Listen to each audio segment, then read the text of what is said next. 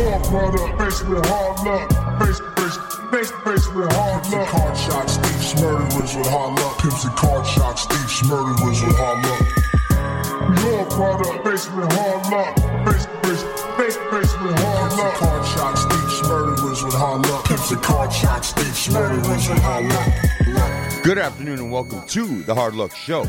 I'm your certified, qualified West Side host, Steve Lucky Luciano. That's right, ladies and gentlemen, you tuned into the greatest show on earth. It's the Hard Luck Show coming at you from the travel headquarters in San Diego, Califas. Welcome to the show, everybody. Sitting across from me, my co-host, my partner. Yeah. Come on. Come on. You know who it is. Come on, Red Brother. It's the one that scares all your women and children. Yeah. It's the American Indian, elegant barbarian, Southern Californian, Chumahan. The evil attorney is here again. And he's here for all your gold, motherfucker. While Steve fixes his microphone. Yeah. What do you know about Deep Purple, Sean? Man, what do you come know on, about Deep Purple, son? Come on. You know what that is? Do you know what that is? That's Freedom Rock. Well, turn it up, man. And on sound, our engineer, Old Blue Eyes, Sean Lewis, what the? certified audio professional. What in the? I don't know what that is. Engineer. How you feeling? Is that what's going on today? you? For the hard. Nah. So Yeah! funk for your ass. Oh, Yeah, you got funky okay. on us. Okay. All right. Hey, you know, motherfucking Mr. and Mrs. Earbuds. Ladies and gentlemen, if you didn't already know, I'm fucking in San Diego, right? Right. I'm down in Sur Califas, you know, kicking it, Bobby Tribal. And there's a couple people that make San Diego happen. There's a couple people down here that have been breaking it off, representing all my freedom. One of those people, pretty big artist from out here that has his own brand and has been pumping and doing this shit for a long time. Longevity. Big representative of San Diego. Legend. And a legend for real. For real. And one of my main guys I wanted to get on this show when I came down is here today with us to join with us. And he's a colleague of mine. We've worked in the same business for quite a long time. You guys, just welcome on the show, Dyse One. Woo! Welcome to the show, Dyse. What's up, Dyse? One. Welcome to the show, my man. Thank you for having me, man. Yeah, Welcome coming to San down Diego. here. Shit. Yeah, you go come down to San Diego. I gotta see two people. I gotta see Bobby, and I need to talk to you. Right. Yeah, man. I don't know if you guys listen. I've told you a little bit about me and Bob, and there's about a handful of people that were rolling through these trade shows and doing these shows, and a handful of us that didn't look like we belonged there, and a lot of people probably didn't want us there. And Dyse was one of those artists, man, that was working with brands, then launched his brand and is stuck with it, and he's just made a lot of moves just through Southern California. He's a big graffiti artist, and just like turned all this momentum into a business, and he's been dedicated in doing this thing for a while, man. You really built a following and built a brand, and you know what, man? You come from the same places that we come from. Oh yeah, you know, same shit. So these are always interesting stories. Give me a little rundown, man. Tell us, man. Where did you grow up, Dyse, exactly, and give us the rundown, man. Well, I'm from right here, San Diego. As a kid, lived all around. Single mom, me and my brother. That was it. So we moved a lot. I'm from out here. I'm from a neighborhood called Shelltown, which is in the southeast area. Right. Lived like I said, I lived in South Bay. I lived in North County. I've lived everywhere, but that's where I was, raised. That's where I'm from. It's called Shelltown? Shelltown. Why do they call it Shelltown? Oh man, long story. I mean, if you want to go back on the history, back in back in the days when they were digging it up to build, when they were digging up the dirt, they found a lot of seashells in the dirt. So Right. they called it, that's the neighborhood, the community. It's what it's called. That's you know? interesting. Shelltown. I met a couple cats from Shelltown. Yeah. Yep. I know a few cats through the state from Shelltown. Oh, yeah. Yep. Yep. Big town. Yep. Yeah. They're large representatives up in the state. Mm-hmm. Yeah. There's a bunch of them in there. Yeah, man. How does a young man like yourself, coming from a neighborhood and that type of a community background, find himself with the streetwear brand today? You know How what? does he get there? You know what, man? It was dedication and my love for art. You know, I mean, that's basically all it was. You know, I was a kid. I started doing graffiti when I was probably like 7, 8 years old. So I was really young, starting to scribble on walls right after breaking kind of died out. You know, I started, you know, doing lettering and, you know, doing people's names in school, and, you know, that's basically how it started, with colored pencils. And from there, I just always had a love for that, you know. And my brother was really in the gang, so that it kind of just put the two together. And I was always around fucking gang members since I was a little ass kid, and, you know, just watching them writing and watching the blocks and watching this. But then my love for graffiti, because I love wild styles. I love, you know, I just love graffiti shit. So I love coloring. I love colors, and, you know, kind of, you know, just did that. And, you know, as I got older, I just kind of mixed the two together. And I've always done art since as far back as shit I can remember, man. You know what, Dyse, I gotta say is, like, part of like what you kind of just described in the beginning part of like taking the two and meshing them. I have to say that looking back at like as I was getting turned on to a lot of your art. I saw with Cartoon, who was doing a different area, and I saw it from you. And you are two artists that stand out, that both of you guys were taking elements from traditional gang Old English block hit-ups from Southside neighborhoods. Yeah. And intertwining and finding your own space in the medium of graffiti art. And,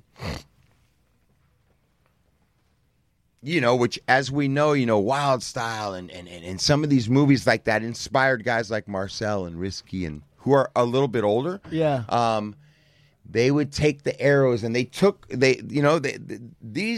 movies, they kind of showed you about New York City graffiti, New York art. Right. And these guys kind of did their thing. But Cartoon, when he received it, he was receiving it from an ideal more like a Dyse. So you're not coming from a New York graffiti background. You're coming from neighborhood Old English blocks and being introduced to graffiti, Wild Style, all that.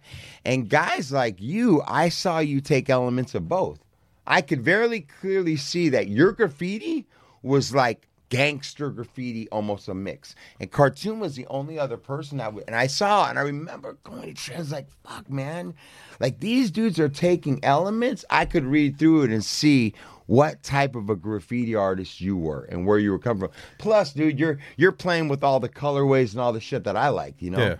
Yeah. How does that I need to see a lot of different people doing it. It just loaned you to a different type. You're a different type of graffiti artist. Your pieces, they really speak high volume of California and Southern California, yet they're graffiti. I mean, I've always liked to study like lettering, you know. So letters mean a lot to me, you know, and the definition of a letter means a lot to me, and how you put it together. I mean, I see a lot of cats, they do letters, and it's like it's cool. But it's like, where does this come from? Where is this piece coming from? Does it have a meaning? I like all of my stuff to have a meaning. Mm-hmm. You can look at any one of my pieces, and I don't just have something flying out of freaking left field. Like, where the hell does this come from? Just to try to fill up some space or make it look like more complex or something crazy. Like, it has no meaning. It's a bunch of freaking scribbles. You know, it's a bunch of shit. You know. Sorry for my language. No. It's a bunch of shit. It's like everything has to have a meaning, and it has to have a purpose, and it has to have a beginning and an end. You know? Let's back up for a second, because I think that's a superior point. I mean, what you just said is a superior point, which is to say that a lot of people, when they look at lettering, right? And I'm not going to pretend that like I'm a graffiti expert because I'm not. Yeah. But And we've heard that a lot. We've heard that a couple times before where somebody say that.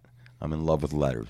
well, what I wanted to ask Dyse about was, as far as the letters go, because each letter does have a meaning, really. Yeah. Right? Most people only look at letters in combination with other letters. Oh, that's a word. The word Yeah. has meaning. Yeah. But individually, letters have a history all yeah. on their own. Mm-hmm. Right? Yeah. Hell yeah. So, to you, are there letters that you feel like people don't understand? Actually, like from your perspective, a guy who studied letters and really thought about it, like, are there some things and some observations you've made about letters where you're like, most people don't really get this? Like, the P is undervalued. Like, you don't really understand what that is, or is there anything like that for you? No, I don't think there's anything like, I don't think there's some letters that of course, they're not as popular as other letters, but as far as something like that, I mean all of them have a good meaning, and all of them have a good base, they all have a good, What do you mean by that base? the structure of the letter, Yeah. I mean, you could take it back to freaking kindergarten or whatever, when they teach you how to freaking write your ABCs, it's like every letter has its way, and to try to take that into, I see people take it and manipulate it, and I'm looking at shit like, what is it? What does it say? Like, that's supposed to be a A. Oh, okay. That's all right. Like, all right, yeah, all right, I get you now. I don't get you, but I get you. That's interesting. Like people like making up their own letters, and it's.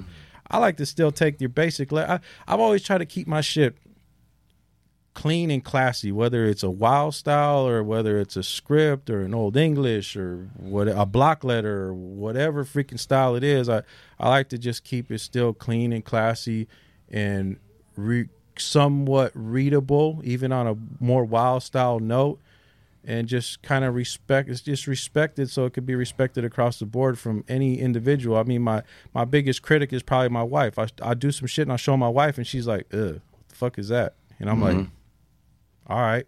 And I'll take it back. And I'm like, if she looks at it that way, how is anybody else going to look at it? They're going to look at it the same, because I'm thinking of an average individual out there that's going to be viewing my art. I'm not looking at it like some other graffiti cat that's going to be looking at my shit. Like, I care less about that. I want the eyes of the average individual, a broader audience. Yeah, the broader audience, and I want to be able to look at it and be like, damn, that's fucking badass, So I hear what you're saying though, man. You're talking about like kind of like the integrity of the letter, the original essence of the letter, exactly.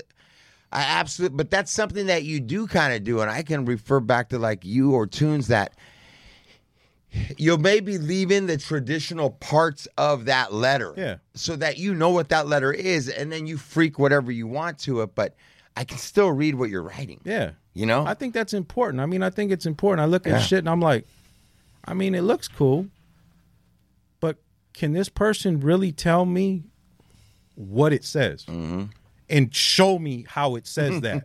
Because I'm watching people and I'm like, they're doing these letters and they start at one point and then they just jump over to another point and then they go back up to another point and they go over to another, and they're all around the board, and I'm like, so does this shit even say anything, or is it's just like a bunch of shit that looks really cool? Is it really letters? Is it really words? Are you really sending a message, or are you just sending some badass designs that look kind of trippy and cool? Right. So you're on some level, right?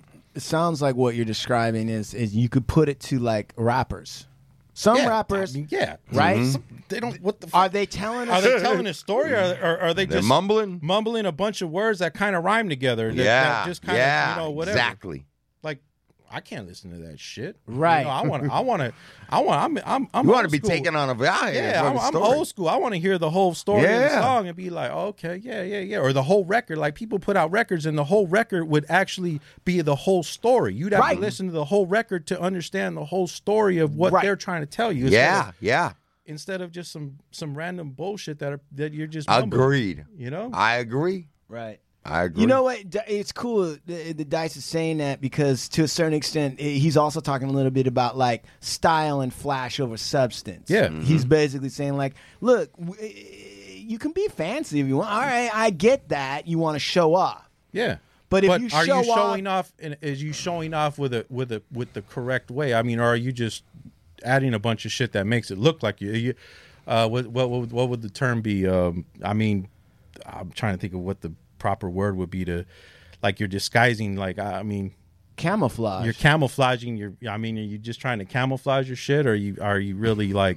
Did you really put some time and some effort and thought into that? That's so true because it's funny that you say that because sometimes. You know, like when I was in college, I took some 2-dimensional design classes in college. I ain't gonna pretend like I'm an artist, but I'm just saying. Yeah. And we would do these things, right? Where you would draw some shit, you would make some shit, and you got different levels or whatever, right? Then you would show it to the class, and there would be critiques, and you could tell that some people, right?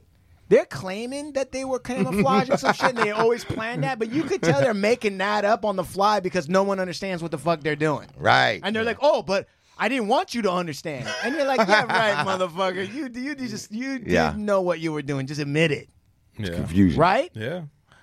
So let me ask you this. How does a 7 or 8-year-old, right, how do they start graffiti?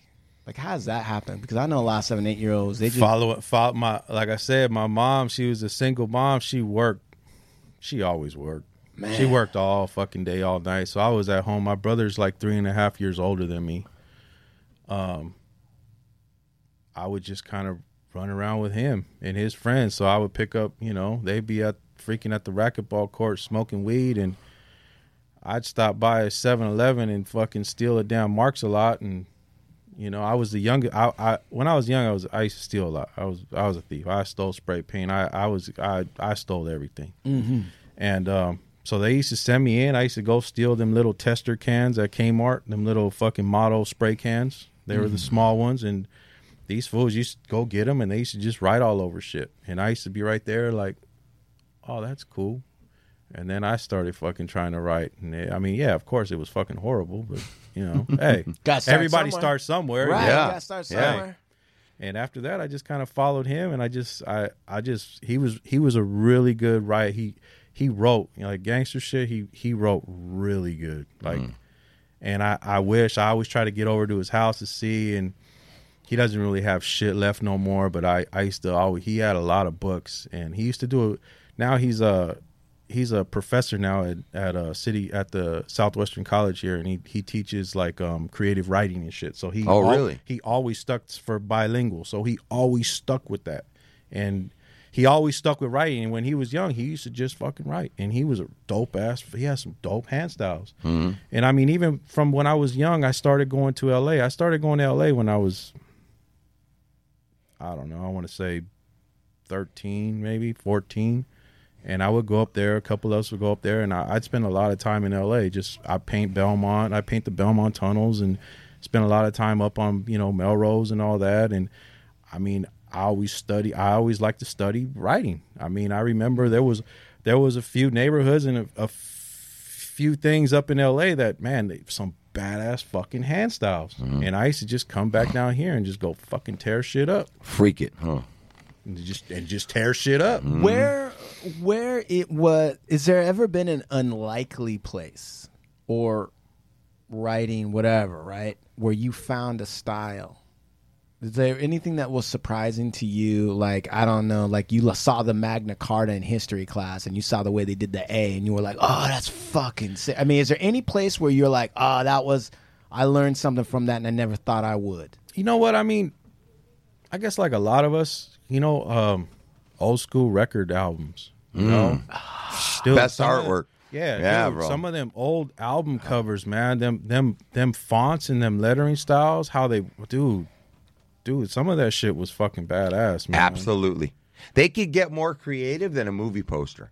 Right. And those were, if you think about it, those were really pieces of art. Yeah, those people were- held those yeah. up, and that's how you moved art around. And you didn't have super always professional artists. But you had band members that hired their buddy that could draw, or a Right. band member themselves, right? Right. So Shock you got G. all this crazy dope shit. Right. Yeah, that was really not, and you couldn't tell somebody they couldn't do that. Remember? You know what I'm Yeah. saying? Like with an album cover, you could do whatever you want, pretty much, and it would go on the album. I can still come across new album covers that I ain't never seen before, just on some rare, hard to find old Sure. school freaking Jazz, blues jazz, shit, right. blues, rock, whatever, Sure. soul. That, dude, some of them letters, like, damn, motherfuckers. Now, wait, Yeah, before yeah. this is a. Now you say you're married, right? Yeah. Okay.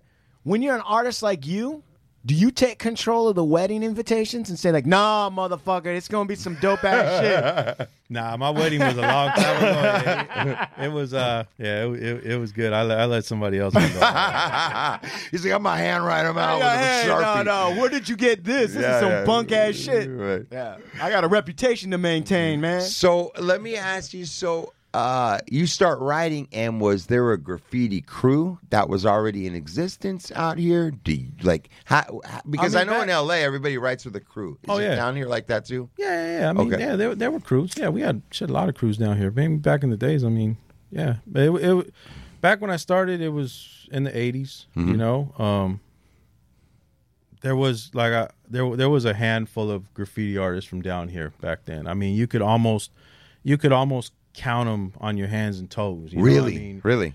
It wasn't like everybody knew each other. You Right, know, it was a right. really tight community. You know, Right. everybody kind of knew each other. And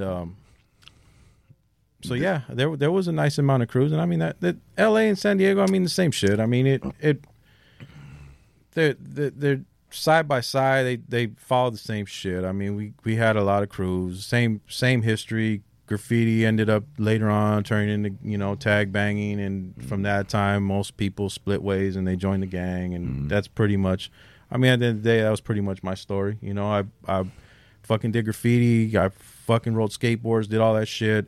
Tag banging came in, I was still a part of graffiti. Ended up fucking in I mean, everything turned into tag banging pretty much. I mean, everything. And then it was like, it came to the point where it was like, fuck it, I just joined the neighborhood. I'm Right. good. Right. Tag banging is the I'm out last here- step before you. I'm over here getting shot at. Motherfuckers are shooting. We're like, I don't know. I don't know. I'm better off just joining the neighborhood, man. I feel safer running around with these fools, you know? Right, I'm with right. I'm around these fools all the time anyway. I might as well just fucking hang out with them. Shit, if Get a I'm- gun. Yeah. Yeah. Sure. At least feel a little bit more protected and shit, you know? And so, yeah, man. So you start going through the neighborhood shit and I mean that was kind of where, I mean, from there, I mean, even before that, I mean, I was already, you know, working in silk screening shops and doing that, and I mean, I was already into the clothing thing. So I mean, you know, I mean, it was already the beginning of, you know, streetwear. We're talking what, super early '90s, Yeah. you know, yeah. super like maybe '90, you know, Right. and so I mean, everything was still there, and I was still Dyse, you know, so I still did logos for companies, and I did as much of that, and like I told Bobby and them, I mean, they know, I mean, I did that as much as I could. I mean, I pop up at Tribal every once in a while and be like, boom, I got a new, here's some letters and shit. right. And you know, so I mean, that was always my hustle. I mean, clothing Hey, was wait. always my hustle. What would you consider the greatest oppositional force against your success? Like when you look back now, I mean, you're a businessman now. You're accomplished. Blah blah blah blah blah. What were the forces that were arrayed against your success? Myself, In what way? shit, alcohol. All right, so we got some young Mr. and Mrs. Earbuds, right? So what does that mean from somebody that's got some perspective now? What are you saying? I mean, at times I was a bad alcoholic, man, and my love for hanging out with the homies and having zero responsibility, I guess I could say, you know, Yeah. and zero care for pretty much fucking anything. You know, I didn't give a shit. Nothing mattered. You know, all that mattered was shit, waking up and damn, fucking, what's up, fool? Let's go get a drink, fool. Let's go get a fucking tall can. Let's go. Back in the days, let's go get a 40. You know, let's go get a 32. You know, the fuck. What are we gonna do? I don't know. Shit. Let's go to the homie's pad. All right, fuck. That shit always turns into fucking a week. You know, a week maybe. Right. Haven't gone to sleep. Haven't fucking done shit. You know, running around all fucking night, all fucking day, and shit. Back in them days, I mean, damn. Let's go to TJ. Fuck it. Right. Man, you down at TJ. Rosarito, you down there fucking fighting. You down there fucking You got to imagine, dude. That's just like their backyard, man. Right. It's just over there. Yeah, I mean, that was fucking life, man. That was. Because, listen, let me tell you something, man. I stopped drinking 19 years ago. Mm-hmm. Okay?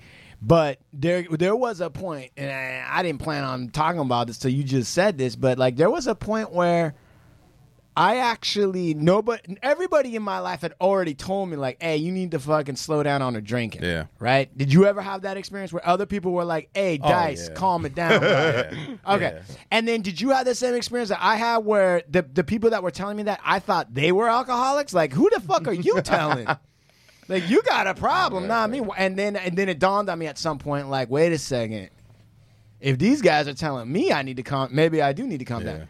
And then on my own, right? Like at some point, secretly, I would never tell anyone outward because if I failed, I didn't want them to fail in my face. I'm right, not lying. of course, bro. I know you're not because I did the same thing, bro. All right. So then I'm like, okay, check it out.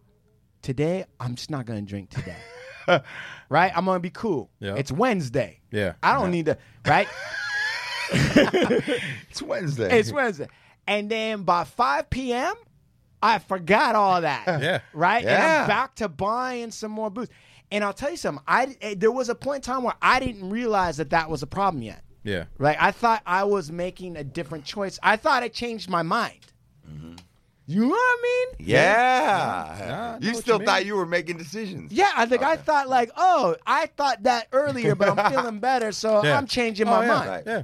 Did you go through that? Yeah. I mean, I still have a drink. You know, I still drink. You know, from time to time. You know, I'll still have a drink. You know, sometimes I might still have one too many. You know, one that gets away from you. Yeah. A few that get away. You know. Yeah. But yeah, man. I think that was probably one of my biggest problems, man. So that's an amazing thing because a lot of times when we do shows and we talk about like what people have worked against, it's usually you can hear a lot of external shit. Yeah. Right. And it's true too. I'm not poo-pooing it. Yeah. No, I get you. But like, you know, people are like, race, socioeconomic, and that's true. But you're saying, man, no, there was an internal thing I had to deal with. Yeah. I mean, there's always internal shit. I mean, I don't know. I'm one of the people, man. I've always thought that way. You know, I'm not putting people down. Yeah, I don't want to put anybody down. Sure. You know, I don't want to. You know, but I mean, I don't know. I guess it's a matter of your mindset, your mind strength. You know, I mean, if I don't want to have a fucking drink, I'm not gonna have a drink. Right. You know, if I don't want to do some dope, I'm not gonna do some fucking dope. Right. If I don't want to fucking go someplace, I ain't gonna go someplace. You know. If I don't want to go do something, hey, homie, I ain't going to go do that. I got shit to do. I ain't got time, you know? I mean, everybody has their own, you have your own, it's willpower, I guess. You know, you gotta, sometimes I just feel like you got to be able to say, you know, nah. Right. Instead of trying to make up excuses for shit, I mean, nah. How did you build, what was your strategy for building the strength to not bend to other pressures when you were like, okay, you know what? I got to make different decisions for myself. I just pretty much said, fuck it. You don't like it? Fuck you. What got you to that point, bro?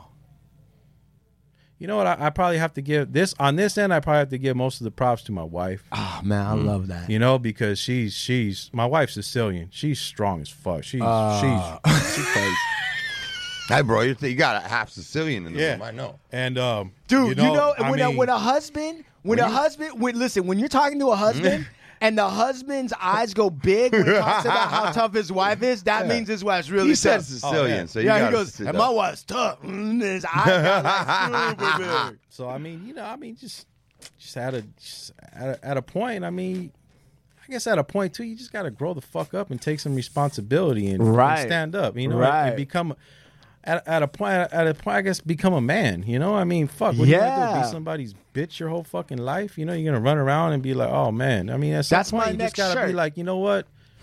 I need to take some fucking responsibility, man. I fucked off all them years of my fucking life when I was younger, and I mean, if I wouldn't have fucking did half of the shit I did, I probably would have been a lot further along than I am now. But you know, but you know what, man? I'm gonna say something. I respect Dyse because it takes a man, honestly, to give credit to his wife. It does. My wife, and I tell you this, Steve, from time to time, my wife's fucking tough. She's a Chapina. She don't give a fuck. And she fucking, I mean. Yeah, his wife's a hard ass, bro. Right. And you know what? I give her a lot of credit because I'm where I am, even with Steve and all this other stuff, because of that. Because she's tough. And I've had to come to grips with, like, I need a Chapina riding my ass. Yeah. That's what I need. Yeah, he says it makes him a better dude. No, it does. It does. I couldn't even imagine what I'd be, you know, without her in my life, I'd be back to being a fuck up again. Right. Know? Because I mean, I get stirred back to that same old shit. I mean, like any of us, man. I mean, the ones that grew up like that, man, there's always that love and there's always that, like, fuck, man. It's like, damn, you go to the neighborhood and you sit back and you go to the park and you drink a beer and you're just like, fuck, man. And you just reminisce. And it's like you almost miss that shit sometimes. But then you're like, I got to get my ass back to work. Yeah, I got shit to do. You know what? Yeah. And it's more than just me. I mean, I got family. There's employees. There's family. Right. Not even that. You look outside the box and there's retail stores. I mean, stores have so much money to spend. You know, some, especially mom and pop stores, they only have so much money to spend. And when they're buying your product and your product's selling for them, they have that money put aside for your product. And if you don't deliver and you can't fucking deliver them new products and products that's how they survive, I mean, that shit affects them. So, I mean, if you think about it, it's not just, at the end of the day, it's not just about me. You know, I can't be selfish. It's not about me. It's about fucking everything. My dog's got to eat. My wife's got to eat. There you go. My employees got to eat. My partners, everybody's got to eat. You know, and if I fuck up, it just fucks. It's a domino effect. Dude, man, listen, man. Do it. Brother, you're talking about where I'm at just in recent years, bro. Right. Okay? Yeah. At 49, 50, I started realizing this shit. And I fucked it all off. I've been through treatment centers and OD and woken up dead. What you're saying to me is, like, you came to a realization that your actions affect everything, right? Yeah, they affect the whole thing around you. And I could never, I don't know why. I'm not dumb. I'm not a dumb dude. I don't know why I couldn't see that. And today I explain to people, it's like, man, dude, like, my daughter's the woman in my life. She's the one that makes me better. Yeah. Because I don't want to post that. What would she think if I did? You know what I'm saying? And my son is sober a while now, and he's got my grandson, and I want a relationship with them, and it's like, and it's my partners, and it's him, and it's my other part, and it's not just fucking me, dude. Yeah. Like, when I go south, everybody has to pay a price. Yep. Everybody. Yeah. And it ain't fucking fair. It's not cool. And I did a lot of uncool shit like that, and the same reason, Dyse, because I wasn't giving a shit about anything or anybody except myself. Yeah. You know what's crazy is it's not like leveling up, man. That's it, dog. Yeah. It came a time to level the fuck up. Listen, and grow up. Let me tell you something. I've learned, it's never too late. And it's never too late. It's never too late. Know that, right? I tell it to my homies all the fucking time, man. Like, dude, they get out of jail, they get out doing fucking 10, 20 years, and it's like, bro, this ain't the same world we lived in when you were out here last time. So, you guys need to change your mindset. You need your little thoughts. You know what's crazy? Well, what you guys are saying is also, I understand, like, my wife, my kid, I own my own law firm, right? I'm an attorney. I got all this shit that goes on, plus this pie, all this other shit, right? Yeah. And when I didn't have anything going on and I had a ton of time, I did way less.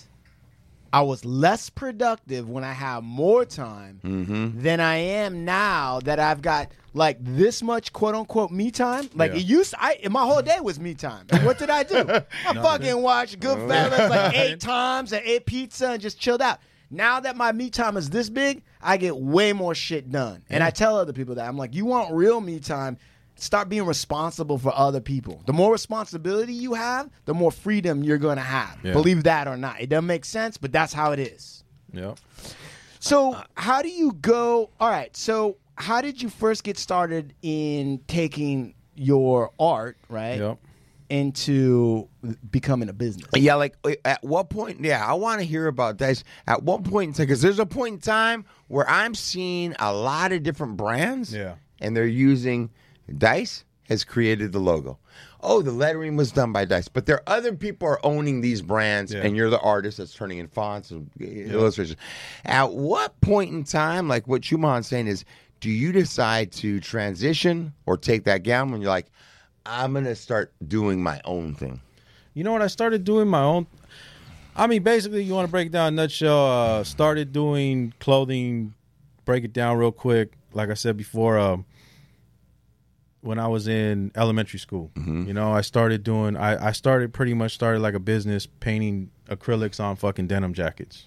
You know, denim jackets, denim hats, and I mean, dude, I'm in elementary. By the time I was in fucking junior high, I was selling jackets for like they were bringing me jackets, and I was doing jackets for like $20 a pop. I'd have a fucking stack of jackets, and I'd be at the pad every day after school in the nighttime, fucking sitting there with my brushes and acrylics and shit, and fucking painting these jackets. And I'll take them back to school and fucking sell them. And started doing hats, started doing jeans, whatever canvases. I mean, whatever I could freaking paint on, you know. And I remember it was probably 88, 89 maybe, when one of my first designs got printed onto a T-shirt. And it was for like a graffiti event. And I was fucking blown. I was like, damn, that's fucking dope, dude. Damn, that's a T-shirt and shit. Yeah. Like, damn. And it was just printed. Some dude, he had a silk screening press in his garage, and he fucking printed the shirts for this event. And I was pumped up, man. And Yeah, I know that feeling. fuck, from there it was I later on, you know, down the line, a few years later, I met Bobby, and Bobby was kind of managing a couple of us on with graffiti and getting us, you know, like painting gigs and shit. And we got that gig with Fox back in shit, I don't know, I was still in high school. Fox in the Box, Mark Fox? No, Fox Network. Fox Network. Yeah. All And right. we won an Emmy. We won an Emmy for that shit. So we got an Emmy for creative commercials for Fox. Damn. And from there, his partner back then ended up being was Carl, and Carl owned a silk screening shop. And one of the dudes who rented a room inside his silk screening shop was this dude named Keith, and he had a little brand, and it was called Vicious.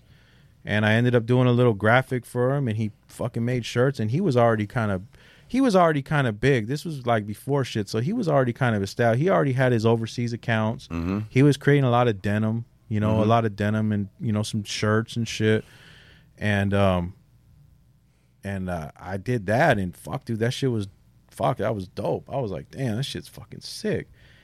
And I ended up fucking starting to work at Carl's shop, at his silk screening shop, when I think I was like 14. So I started catching the trolley and going to his shop every day after work, and I started learning how to do ruby separations, the ruby cuts, and all that shit before there was computers. This is all pre-computer. Yeah, you're having to separate fucking all the separations by hand. What does that mean, ruby separation? It's a ruby paper. So we used to have to cut every individual color on a T-shirt was cut out with an X-Acto knife out of this red film. There was no films or nothing. It was none of that shit yet. You have to separate everything by hand with the razor and create film. God damn. Yeah. And so that I started. You were fucking with stippling and all that shit too, huh? All that shit, man. So your shades would come in these sheets that would be tiny little dots that would get thicker and thicker. And when you look back, it would look like a tone. So you would cut little pieces out and tape them onto the film, and you would have to create shading. Everything was created. This is how all that shit was created. It wasn't just put the shit on a computer and print and you get all your shit out, or like they got, you know, like direct to printing shit. You just put the file in and hit print, and it comes out on your T-shirt like this. We used to. I put in work. And you have to fuck up shit to learn it. Right. The other thing is, you're talking about really like labor-intensive shit, bro. Oh, Yeah. man. So you can't come in with like 10 6-color designs and be like, oh, I want these things printed by. That in itself was going to take them 3 weeks just to get your separations done, right? Yeah. Then you got to shoot the film. Then you got to burn the screens. You know what I'm saying? Like, it was major shit back then, dude. Oh, it was work. And man. it costs money. You better be sure you want to make these T-shirts because the whole thing costs a lot of money, bro, to do all that process. Go ahead. But it was dope, man. It was a dope experience and a fucking super dope part of my life, you know. Mm-hmm. And I feel honored that I was around way back then and got to experience and got to be around all that shit. Because these kids nowadays, these cats nowadays, they don't even have a fucking clue. They don't have a clue what we went through in them early days of fucking clothing and streetwear, man, and just all the, you know, the cut and sew and the dealing with the factories in LA and driving around and, you know, trying to find different fabrics in the alleys and, you know, and finding buttons and thread and fucking all this shit. And man, labels, you'd have to make labels and you'd have to make thousands of fucking labels. You know, it wasn't like, oh, I just need like 250 pairs of jeans right now. I just need 250 labels. Hell fucking no. You had to buy a fucking boatload of fucking labels and you had them sit them there. And if you needed 250 pairs of jeans and you used 250 labels, you still had about 10,000 labels left. So, yeah, good luck. Yep. Yeah, it was all sorts of shit, bro. And just, I mean, guys like us weren't going to like business school or or we had no. I never even graduated from me high school. either. I don't have a diploma. GED. I don't me have neither. shit, I don't have man. anything. Nothing. No GED. No high school. Nothing. But you're making these. What? Go ahead. I was just gonna ask. Okay, I understand that, but then in the process, you guys obviously developed some insights into business. You developed some insights in the clothing. Absolutely. Yeah. But I'm just saying, yes. Yes, we developed insights. But the way to learn those insights were usually through a lot of hard work, long hours, and fucking some shit up. Yeah. Right, but so I guess what I'm trying to get to with that question is like, so today, right, we're under a deluge of fucking seminars. Everybody can take a seminar, go to band camp, learn the fucking blah, blah, blah, right? But for you actually boots on the ground, step by step, success, failure. What insights do you think you pulled through from doing it that way, the long way? I still do things the hard way. Bobby tells me all the time, why don't you get to... Nah, I still work. I'm still hands-on. I'm still spending hours at my printers and I'm still there and I'm still trying to make sure everything's fucking right. I'll still pack orders. You know, I'll still get in there and pack fucking orders for people and, you know, hit up their little papers and shit real quick. Like, I did that. What causes you to do that? I love to work, man. I'm a Capricorn. I fucking love to work, man. I love fucking work. I love it. What do you think that's partially because your mom worked so hard? That maybe it could be. What did she do? She was man. She did a lot.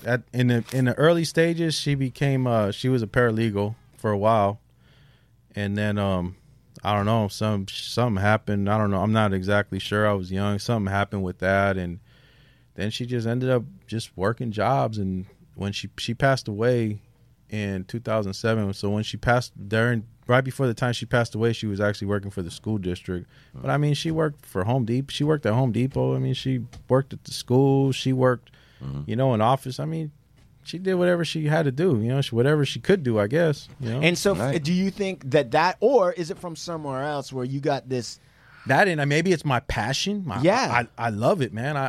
I love what the fuck I do. You know, I love it. Sometimes I hate it. Sometimes I'm like, fuck, man, I'm over this shit. But most of the time, like 90% of the time, I love what I do, man. I love to get up and like I said, at the end of the day, it's not about what the fuck I like either. It's about the people around me and what I have to do. You know, man, I'm getting old, man. This is all I got. You know, it's not like I'm going to change professions at fucking almost 50 years old. Like, you know what? I'm going to change professions, man. I'm going to go to school and learn a new trade. You know, like this is what I do, man. I got to give it my 100 because like I said, there's people that are relying on me, man. You know? And what about your dad? Where was he in your life? I ain't seen him since I was 4. So yeah, I don't know. That's interesting. My mother wasn't in my life, so I understand to a certain extent that vibe of that feeling of like, you know, I can't really call it. I don't know. Yeah. Right? They ain't here. They should have been. Yeah. But they ain't here. But I gotta live. Yeah. And I gotta succeed. I can't allow that to be. I'm never one of the people that's gonna put blame on anything on any other person besides myself. You know, like I said, I'm my own individual, and you know, any bad choices I've ever made in life, I'm not gonna blame because I didn't have a dad and this and that, and you know, I mean, I ain't gonna do that. You know? Yeah, but you know what's interesting is like now that I have a daughter, right, and she's 20 months right now, and I look at her and I think about my mom, and I put myself like, I'm not blaming. I mean, dude, I got my own thing, but I look at my baby and I think about how I feel about it, and I'm like, how could my mom not? It puts a completely different spin on. It's one thing to be the child and feel like, oh, that's not right, but I'm gonna move on with my life. It's another when you're looking at your own child and you get that feeling inside, and you're like, how did my parent like ignore that? Did you ever sense that? Did you ever have that feeling? No, I never. That should never even cross my mind. I was at a young age. I was content. I was running the streets. I had friends, and I had my own little passions when I was a kid. So I was a kid, man. I was, again, we were all kids when we could all be kids. It's hard for these kids nowadays to be kids. Like these kids nowadays can't even do half of the shit that we used to be able to do. I mean, we go run around. I'd be fucking 7 years old. I'd run around until it fucking was dark. You know, I'd come home, you know, like fuck. Right. You can't do that, nigga. Yeah, that's what my dad would tell me. My dad would tell me, I got grandkids that are 10, 11, you know, 7. I can't even imagine my granddaughter. She's 10. I can't imagine her running around at nighttime, you know? Yeah, hell no. Without No way. dude, these days and times, man, this is a whole different breed out here, man, and it sucks, man, because it's like you got to treat it different too. You can't. it just ain't the same. It ain't the same, man, and it sucks. Speaking about it ain't the same and it sucks, what are your thoughts about Shock G passing away recently, man? That sucks, man. That was crazy, right? Yeah, that's crazy.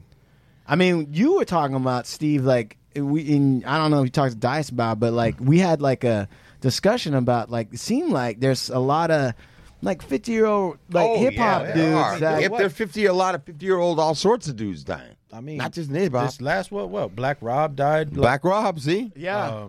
Shock G, somebody DMX. DMX. Right before that, I mean, man. But I'm starting to see people people I know. Yeah. That are like 54, 50. Oh yeah. Now, but you want to know something? For that, I gotta also, when I say that, I also have to make a very clear statement that those people are living in a sort of a way, or we're doing something that, I have a very dear friend of mine. Shout out to Nick Leo.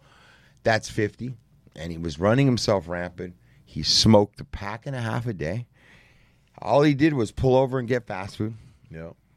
And at 50, he has a heart attack. Yep. He has a stroke. A month later, he has a heart attack. He's back working and doing his thing in a good place. Just celebrated his 50th birthday last week, and it's and he was somebody who was really clear with like what it looked like pre this. Like this is what I was doing. And when I started looking at some of these people that are passing away, I know for a fact that there was a lot of that same living. Yeah. Eating whatever the fuck you want. Yeah. No exercise. Yep. Probably smoking a lot. There's drugs and alcohol definitely in the equation as one. I think I don't think it's a complete mystery. And I think that, we're going to have some people that it's like, oh, fuck. How? What? Right. But I think that there's, I said to Juman last night, it's not normal that somebody at 57 dies. Yeah. Right. That's not, like, there's something. You know what I'm saying? And obviously with like a DMX and even a Black Rob, there was issues, but you know what, man? The other part of it is, and I think we've forgotten this, and kind of like the pandemic a little bit brought it to the forefront, and that is life's fucking got. It's a chaos. It really is. Life. You're not guaranteed anything in life. No. There's no guarantees. Nope. And we operate and we try to make things safe for our community a little bit or our kids or whatever. And you're supposed to. I think about this all the time, guys. Yeah. I'm like, how much do I protect my daughter? And then, like, how much do I let the fire burn her a little bit because she needs to learn, right? She's 20 months, so obviously I'm not throwing her in the fire yet. Just a little bit in the oven. That's it. But the point of the matter is like, But it doesn't matter all the management techniques you think you can do to get everyone around you cool. At the end of the day, life is a cold bitch sometimes. Oh, yeah, it is. And you can't call it. You could be healthy and drop dead. Oh, yeah. Or you could smoke crack and live to 99. Yeah. I've seen it. Oh, I know some tweakers that have fucking outlived a gang of people. Right. Like, fuck. They're in they can make it to their 60s and smoke fucking meth every fucking day. Like, like, dude, here I got other people that, you know, like you say, they die in their 50s of cancer or whatever. And, you know, just like, damn, like, fuck, how the hell is that, man? Yep. Like, shit. But, I mean, what can we do? Yeah, I mean, what do you do? I mean, I don't know. It's a trip. Now we're in a time of kind of like what some of the theorists will call like a late stage capitalism, right? In this business place that we've been in, but you've been in business now for decades, so you've seen shit change. Oh yeah, right? You started out with the stencils and all this other shit. So okay, so how would you describe, like, for Dyse, right? A guy like you that's got some credibility, right, and some cachet, but also, you know, successful and all these other things. How would you describe, like, where we're at from like in a clothing and in a business sense, like in a style sense? I mean, me, style wise and clothing, I mean, I've stayed the same through as long back as I can remember. I mean, my style never really changed. You know, I'm still, when I have to get dressed, I'm still 501, some Nikes and a fucking t-shirt. You know, baseball cap. I mean, my clothing, I mean, you know what? I've tried to go with time sometimes, and all that shit ever did was bite me in the ass, man. I look at it, I almost look at it like some rappers, you know? Some rappers, man, they're legends, you know, and they're legends for the shit that they've done. And yet sometimes they try to come back out and they try to come in with the times, and it just doesn't suit them, you know. Right. We like you for what you are. Your authentic self. We don't need you to change. We don't need. We can go get this if we want to listen to that. Right. You know. We don't. We need you to be that. We need you, because I still want to listen to you. Right. And I want to listen to you. You know. I don't want to go listen. You know. And I think almost, you know, in that sense, a West Coast rapper or something, I almost have to give probably biggest props out to, I want to say, Dub C. Dub C never fucking switched. He stuck to the script the whole time. You know, he never switched it up. He still raps the same and raps about the same shit and he still comes off hard as fuck. You know, when you're saying that, and you might not like him as much as I like him, but he's only for certain things. Yeah. But he's never changed, and it's been decades.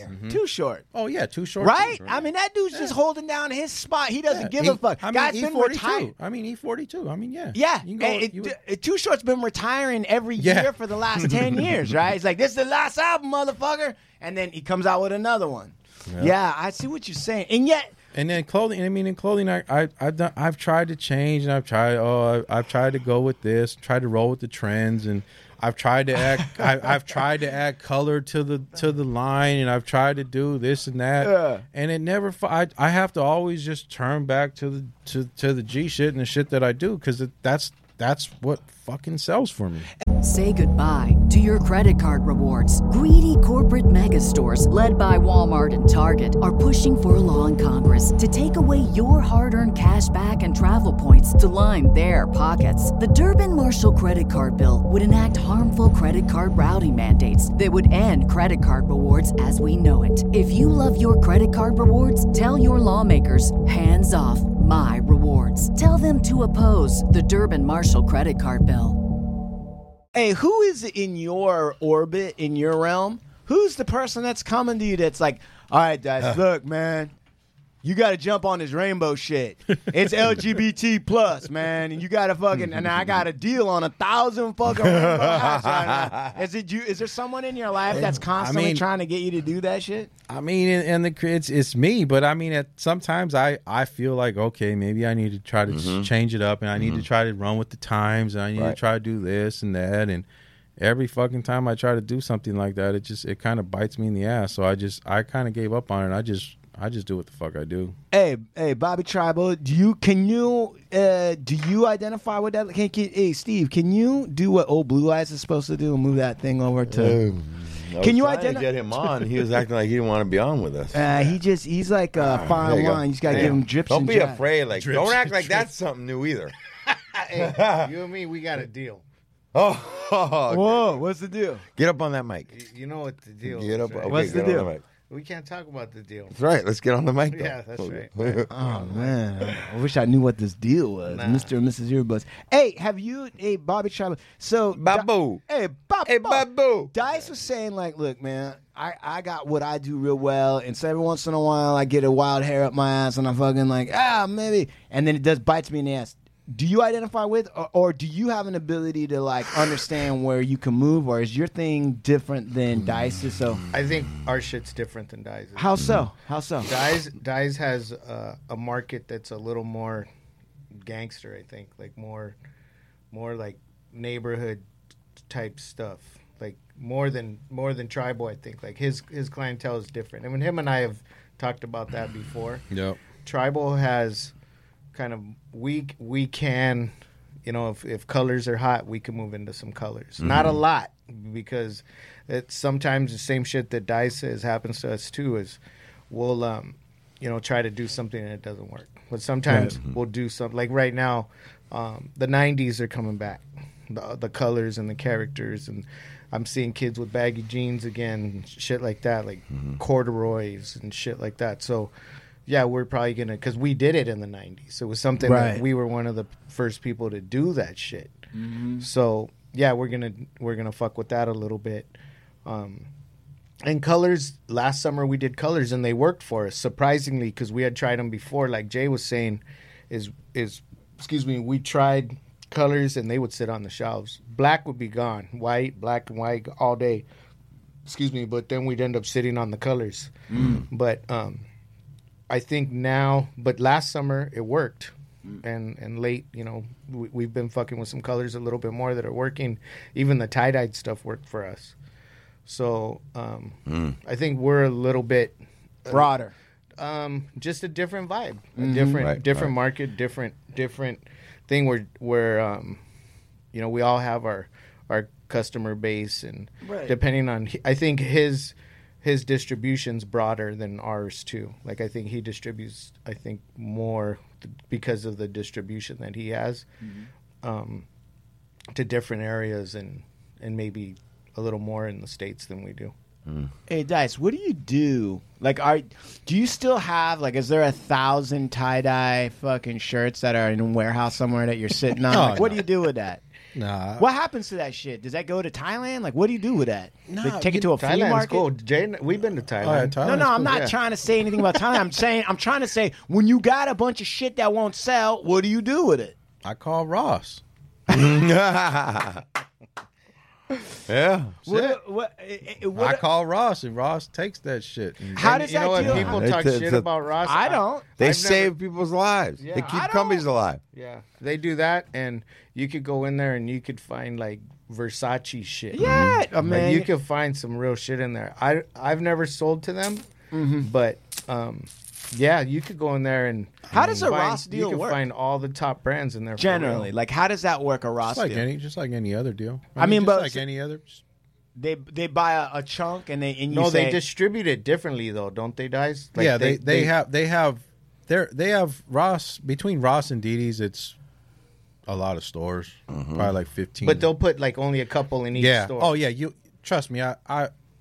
You'll probably never find. They know how to make it disappear. It disappears. They make it disappear. You'll never see it. I mean, there's so many stores they can buy. They can put one shirt in you know, however many stores. Now it's one shirt out of 1,000 shirts they got in their racks, and eventually that shirt will somebody will come in and they'll buy it, and that shirt will be gone. And nobody will know. ever knows. No, but they do that, and they kind of model that to you when you go to them with a brand, and they're kind of telling you how they can protect. They say that their customer, they look at it like a treasure hunt.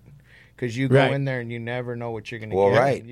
You could go in there and find a gem. And then they kind of throw out there kind of what he said. They're like, got 400 doors, and we're going to drop 1,000 T-shirts in the 400 doors. Right, because it's like 3 T-shirts on the floor, and they're like, he's like, all right, I get it.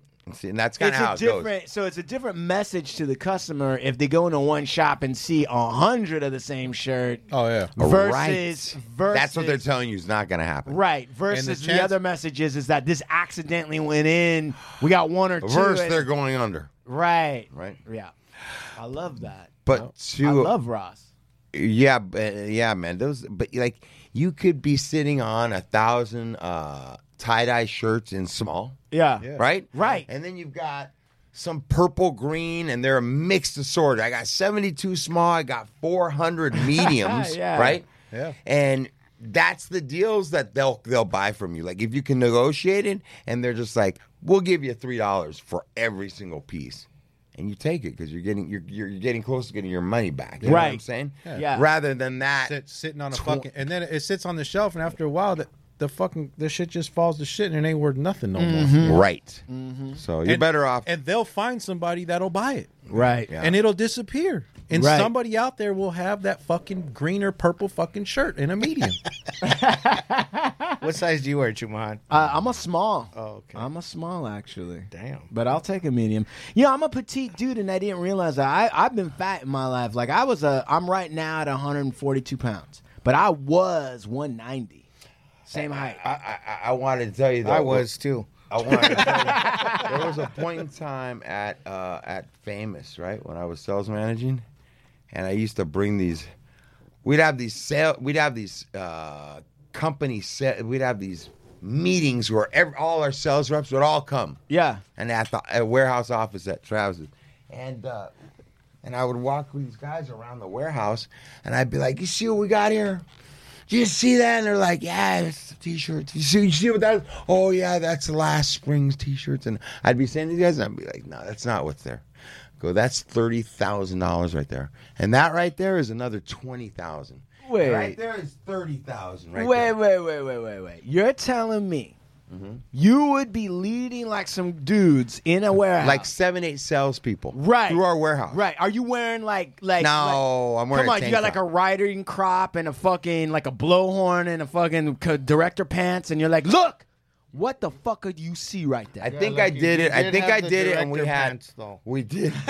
We had no. I think we had moved all. It was a spring meeting, and we had moved all of holiday from the year prior to one side of the warehouse. I fucking wish right? And when they were all in there, I'm pointing. Hey, you know what that is? And they're like, "No, what's that?" Hey, you know what that is? And Susie's like, "Oh, yes, these are pieces from last holiday." Hey, do you know what this is? That's all stuff. And then I fucking shut everybody down. Goes, you know what that is? And they're like, what? Go, it's like $250,000 fucking dollars of shit that you guys didn't fucking sell. It's $250,000 sitting right there. And everybody got back to their pads that week, started selling that shit. I fucking love it. Hey, you got to look at it like it's money. Of course. Right, Dyse? Yeah. You got to look at those goods like they're money. Oh, yeah. And that goes also for when people come in and they want to get hooked up. And you got to look at it like money. It's like I told my boys here, I go, dude, every time you give somebody some shit, it's the same as handing them cash. Because everything, these people assume, a lot of people assume that we get the shit for free. Hey, listen, let me tell you something. People assume that they get it for free. Listen, we get it for free. Right, yeah. And we can just give it to them. You're in business, and they just give us free shit. Give you free shit because you make so much. We should give it to them. Yeah. Listen, you guys might. That's the craziest way of reasoning I've ever heard. Well, they get it for free. They're in the clothing business. They get that shit for free. Yeah, right? it just falls out of the sky. It costs them it costs them like a nickel to make it. Hey, let me tell you. Hey, let's just hand out nickels. Out. Right. You know what though? Here's a pro tip for Mr. and Mrs. Earbuds. If you're hanging out with Steve Lucky Luciano and he's actually asking you questions, look out. Like if you walk with him, he's like, hey, what's that over there? Hey, what's that over there? Oh, yeah. You know, you're getting- getting ready for the buzzsaw. Yeah, It's he's- coming down. Yeah, he's gonna flip that shit on you. Hey, and you want to know what's even more fucked up? I'll tell you something. Now, it's fucked up because they look at people in the clothing business and they go like, clothing just falls out of the sky. They're making 1 million of those in China. They give you an extra 100,000 and you just give them away, Yeah, right? all Right. day. Okay. When you're an attorney, motherfuckers get real pissed when you don't want to give them an answer. Because you're like, well, where's my 300 fucking bucks? They're like, you already know it cost you nothing. I'm like, man, it does cost me something, motherfucker. I know we're cool, and I know you're trying to get some insight on us, somebody. But let me tell you something. I could tell you the answer right now. It's right here. But I need to see some fucking cash on It's true, but they get butthurt. Some of my friends get butthurt because they're like, wait, why don't you tell me? I'm like, you want to pay my fucking insurance? You want to go home to my Chapina and tell her I gave away a free one? I don't. Yeah. So that happens. That happens all over the place. How long have you known Dyse, Bobby? Long ass time, like 30 years or some shit. Damn. Yeah. Yeah. You guys ever arm wrestle? Since he was, I'll beat his ass all the time. So Dyse's arms are probably the size of my thighs. Is that true? Is that muscle or what is that? He's a big dude, man. I Yeah. mean, I can't tell you Hey, sitting now. and Everyone's my big. My to me. legs are about as big as your arms. Yeah, So we're the opposite. that's right. Me too. Hey, that's funny. No, but no, I don't think we've ever arm wrestled. Yeah. I don't think so. No. You know what's interesting that I have both you guys in this room. How you guys brought up the thing about like trying to Do new shit. trying to do new shit, right? So so I as I come up with I get a backer to back me up on Supermax, and I'm approaching relaunching Supermax, and I'm paying to have all this artwork re-cleaned up, all stippling, all that shit. And as we're doing it, I gotta call a client, guys. I'll be right back. I had a. Make that $300. I know that when Supermax, I'm getting that vibe. When Supermax was out there, bro, people were scared of it and they weren't ready for it. Yeah. And in my head, I'm thinking, Yeah, maybe. it was ahead. It was way ahead. And I'm thinking in my head, all right, I think now people are going to receive this gangster shit a little bit. They're going to be more open, at least maybe the younger. Yeah, but from what I understand, you're trying to take it to a different, higher. Well, yeah, there's a little bit higher, but not so much. That was my idea on like, all right, I felt like I wanted it to be I wanted more people to be able to wear the brand. And when we did the shirts, bro, we did fucking 8 or 7 designs, all raza, and we did 3 designs of brothers. And we did that for a reason. This was back in the day. This was back when we were doing, because it was hood. It's for the hood, not Yeah. just, Yeah. And so when we did it, as I started to approach it, I'm like, man, dude, like, some people are like, yeah, it's scary. It's still like very dramatic, and you got to be like a certain type of dude still to wear that. I was like, damn, I'm trying to open it up. And I remember, like, I made a decision to do a lot of my black shirts with the original artwork. I was going to do them like traditional and classical. But then I was like, man, I had these ideas in colors of hoods I wanted to do, in multiple colors and areas I wanted to move to. And I was like, I had to bring on an artist that was like a white dude that got me, he grew up in Southern California and got like street culture, but he had this whole other creative trip of his own. And I almost needed, and he did my hoodies for me. He's the guy that laid out my hoodies. And it was like, all I told him was I go, I don't want to scare everybody. I want my brand. I want these hoodies. I want it to look approachable from anybody. Yeah. I want anybody to feel like they can wear these hoodies. And so we just kind of came at it in a different direction. It's like I relaunched the brand, and so many people didn't even know what the brand was. So it was completely new for them. They had no preconceived notion of it. And it's kind of worked. It's worked well for me, but it's just like in the past, I remember Joker and them trying to jump on a trend that wasn't theirs. and how that shit would always fucking fail. You know what I'm saying? And that I think there's a lot to say for sticking in your lane and knowing your lane and knowing who you are. Yeah. But there's this weird kind of like thing, and it was like I've been trying to open up and not be so scary or core. Sounds to me Supermax. like you're almost opening a whole new lane, because what Jay does, or what Dyse does, you guys been calling him Dyse? Jay? Well, Dyse. Yeah, I call him Jay. Okay. His name's Jay, but I call him Dyse too. I call him a lot of things. Okay. He calls Just don't me. call him late for dinner. Yeah, he calls me a lot of things. Obviously, you ain't calling him late for dinner. No, nah. But you guys could talk about the dietary stuff later, because he's going through some changes too. Yeah. Some positive. some We're gonna talk positive about it changes. in a minute, right? Yeah, but what was I saying? Oh, the lane.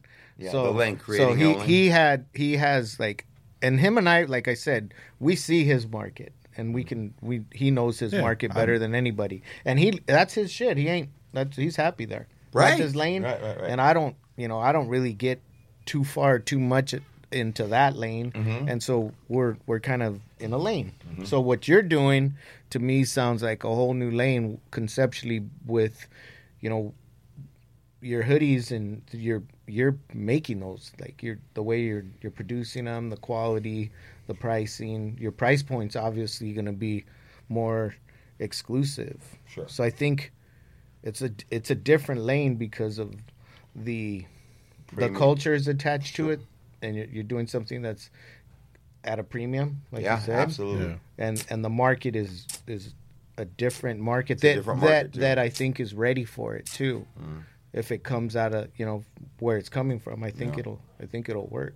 But it's definitely I think you're creating a new lane. But I find it.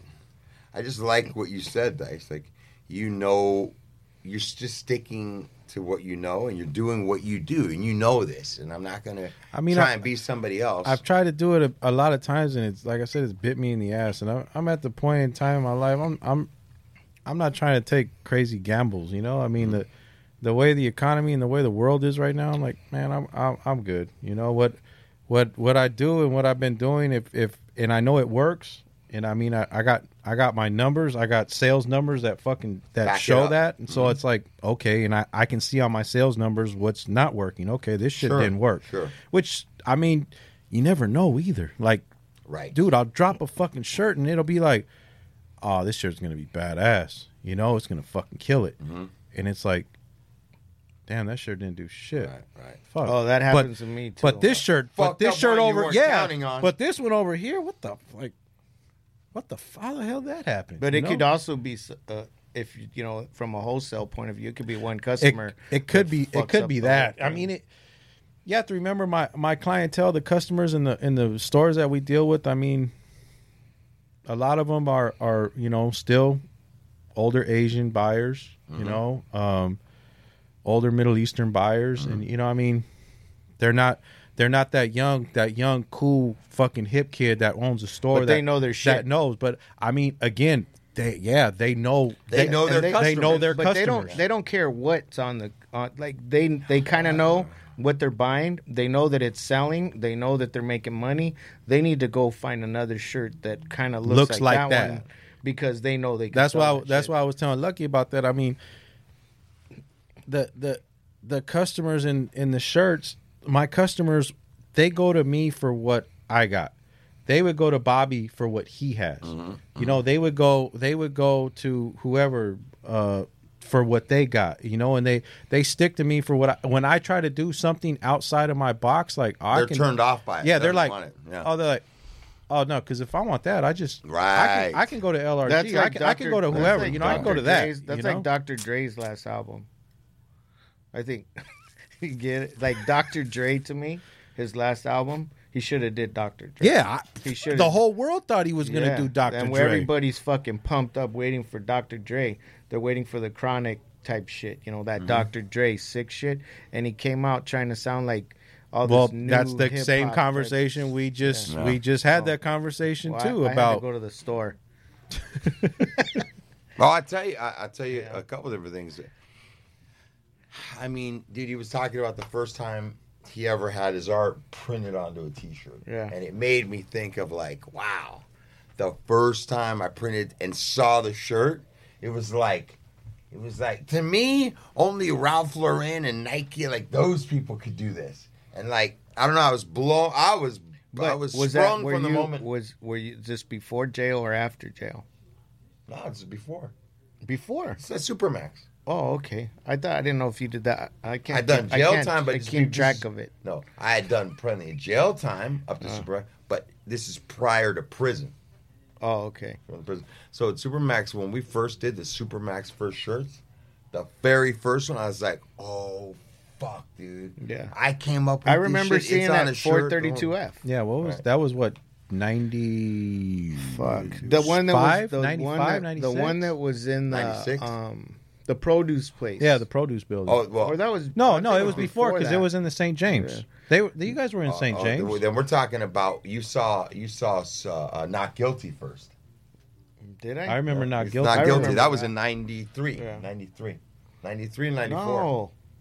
What I saw Supermax. I know I saw Supermax in the 432F show, the one that was in It's the 96. produce building. It was okay, 96 well it was then. 96 then. Okay, yeah. But With yeah, I Pauly B. remember that. Oh, yeah. But yeah.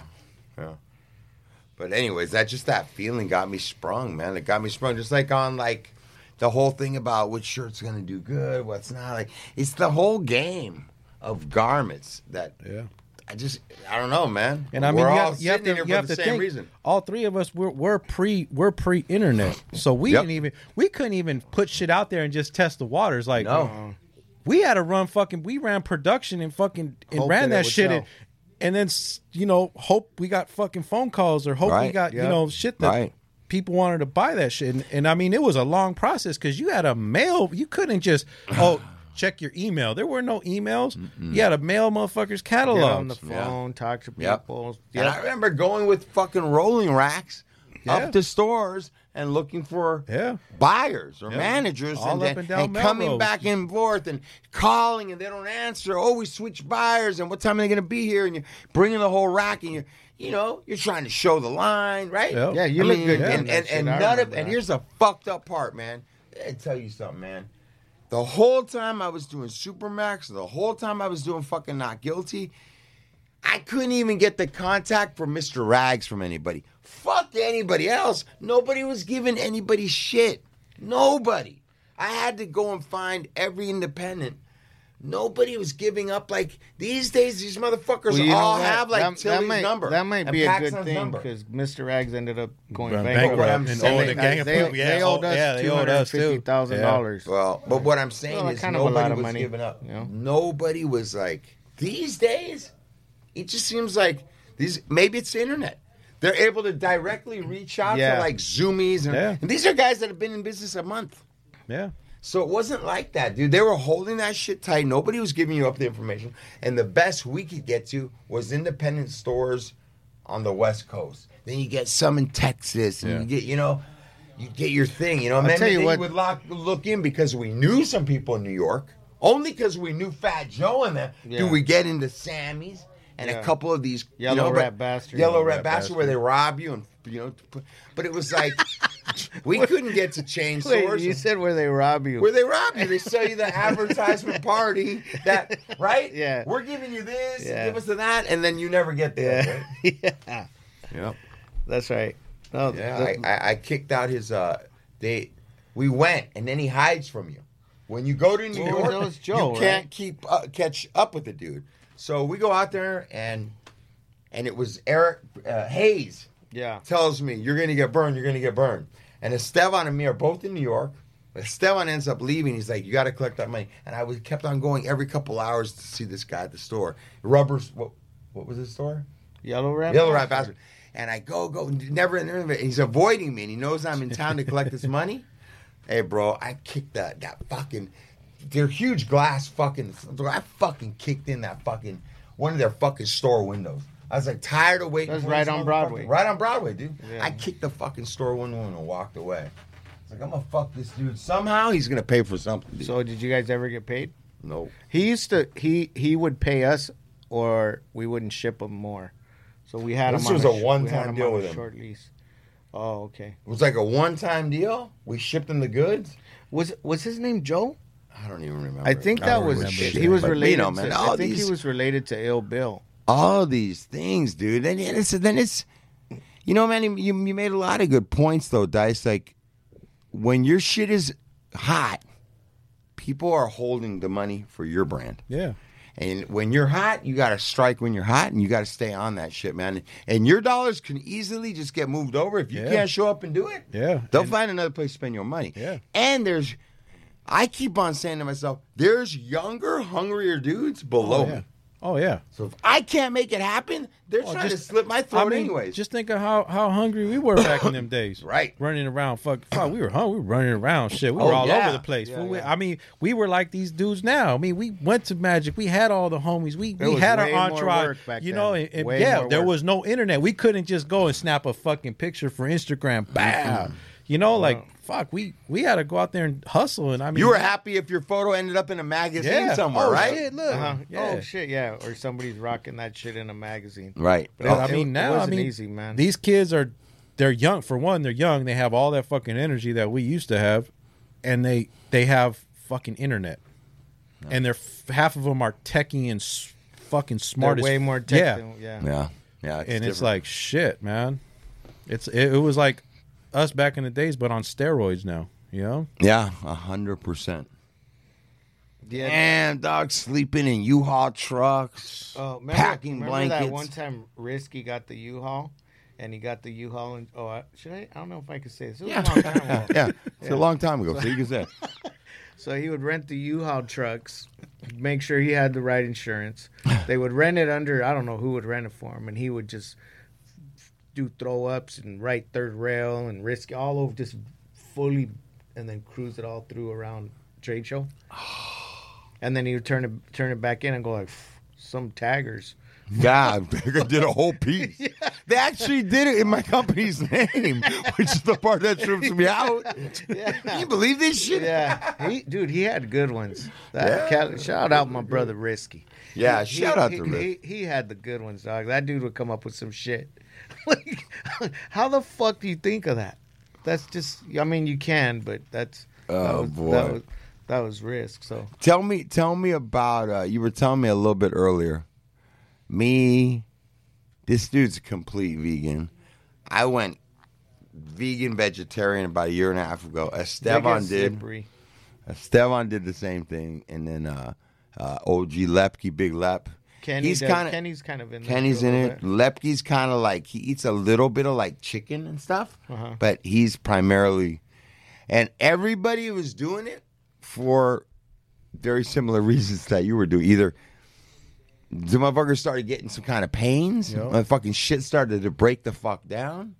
There was something that was causing some internal, like, you know what, man? Maybe they're right, or maybe that's not working out, and you've made some changes, Dyse? I just recently made some changes, man. I mean, it's been like it ain't been long. It's only been 2 weeks, but I mean, it's 2 weeks. This is the longest.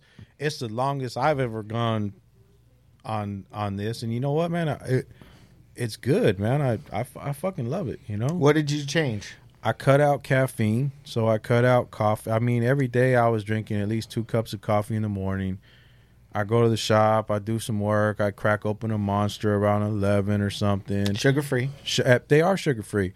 And sometimes I would end up cracking open another one like around 3 o'clock or so, because I needed, I was probably coming down off the caffeine from earlier, and I needed to finish off my day, so I crack another one, man. And I was doing all that, and so I mean, I cut caffeine out completely. That was just wake up one day, and the first few days was hell, man. I wanted to bury my head in the pillow, man. I had headaches from hell. Yeah. It was rough, but I mean, I got through it. I'm on freaking 2 weeks now, no caffeine, no soda, no.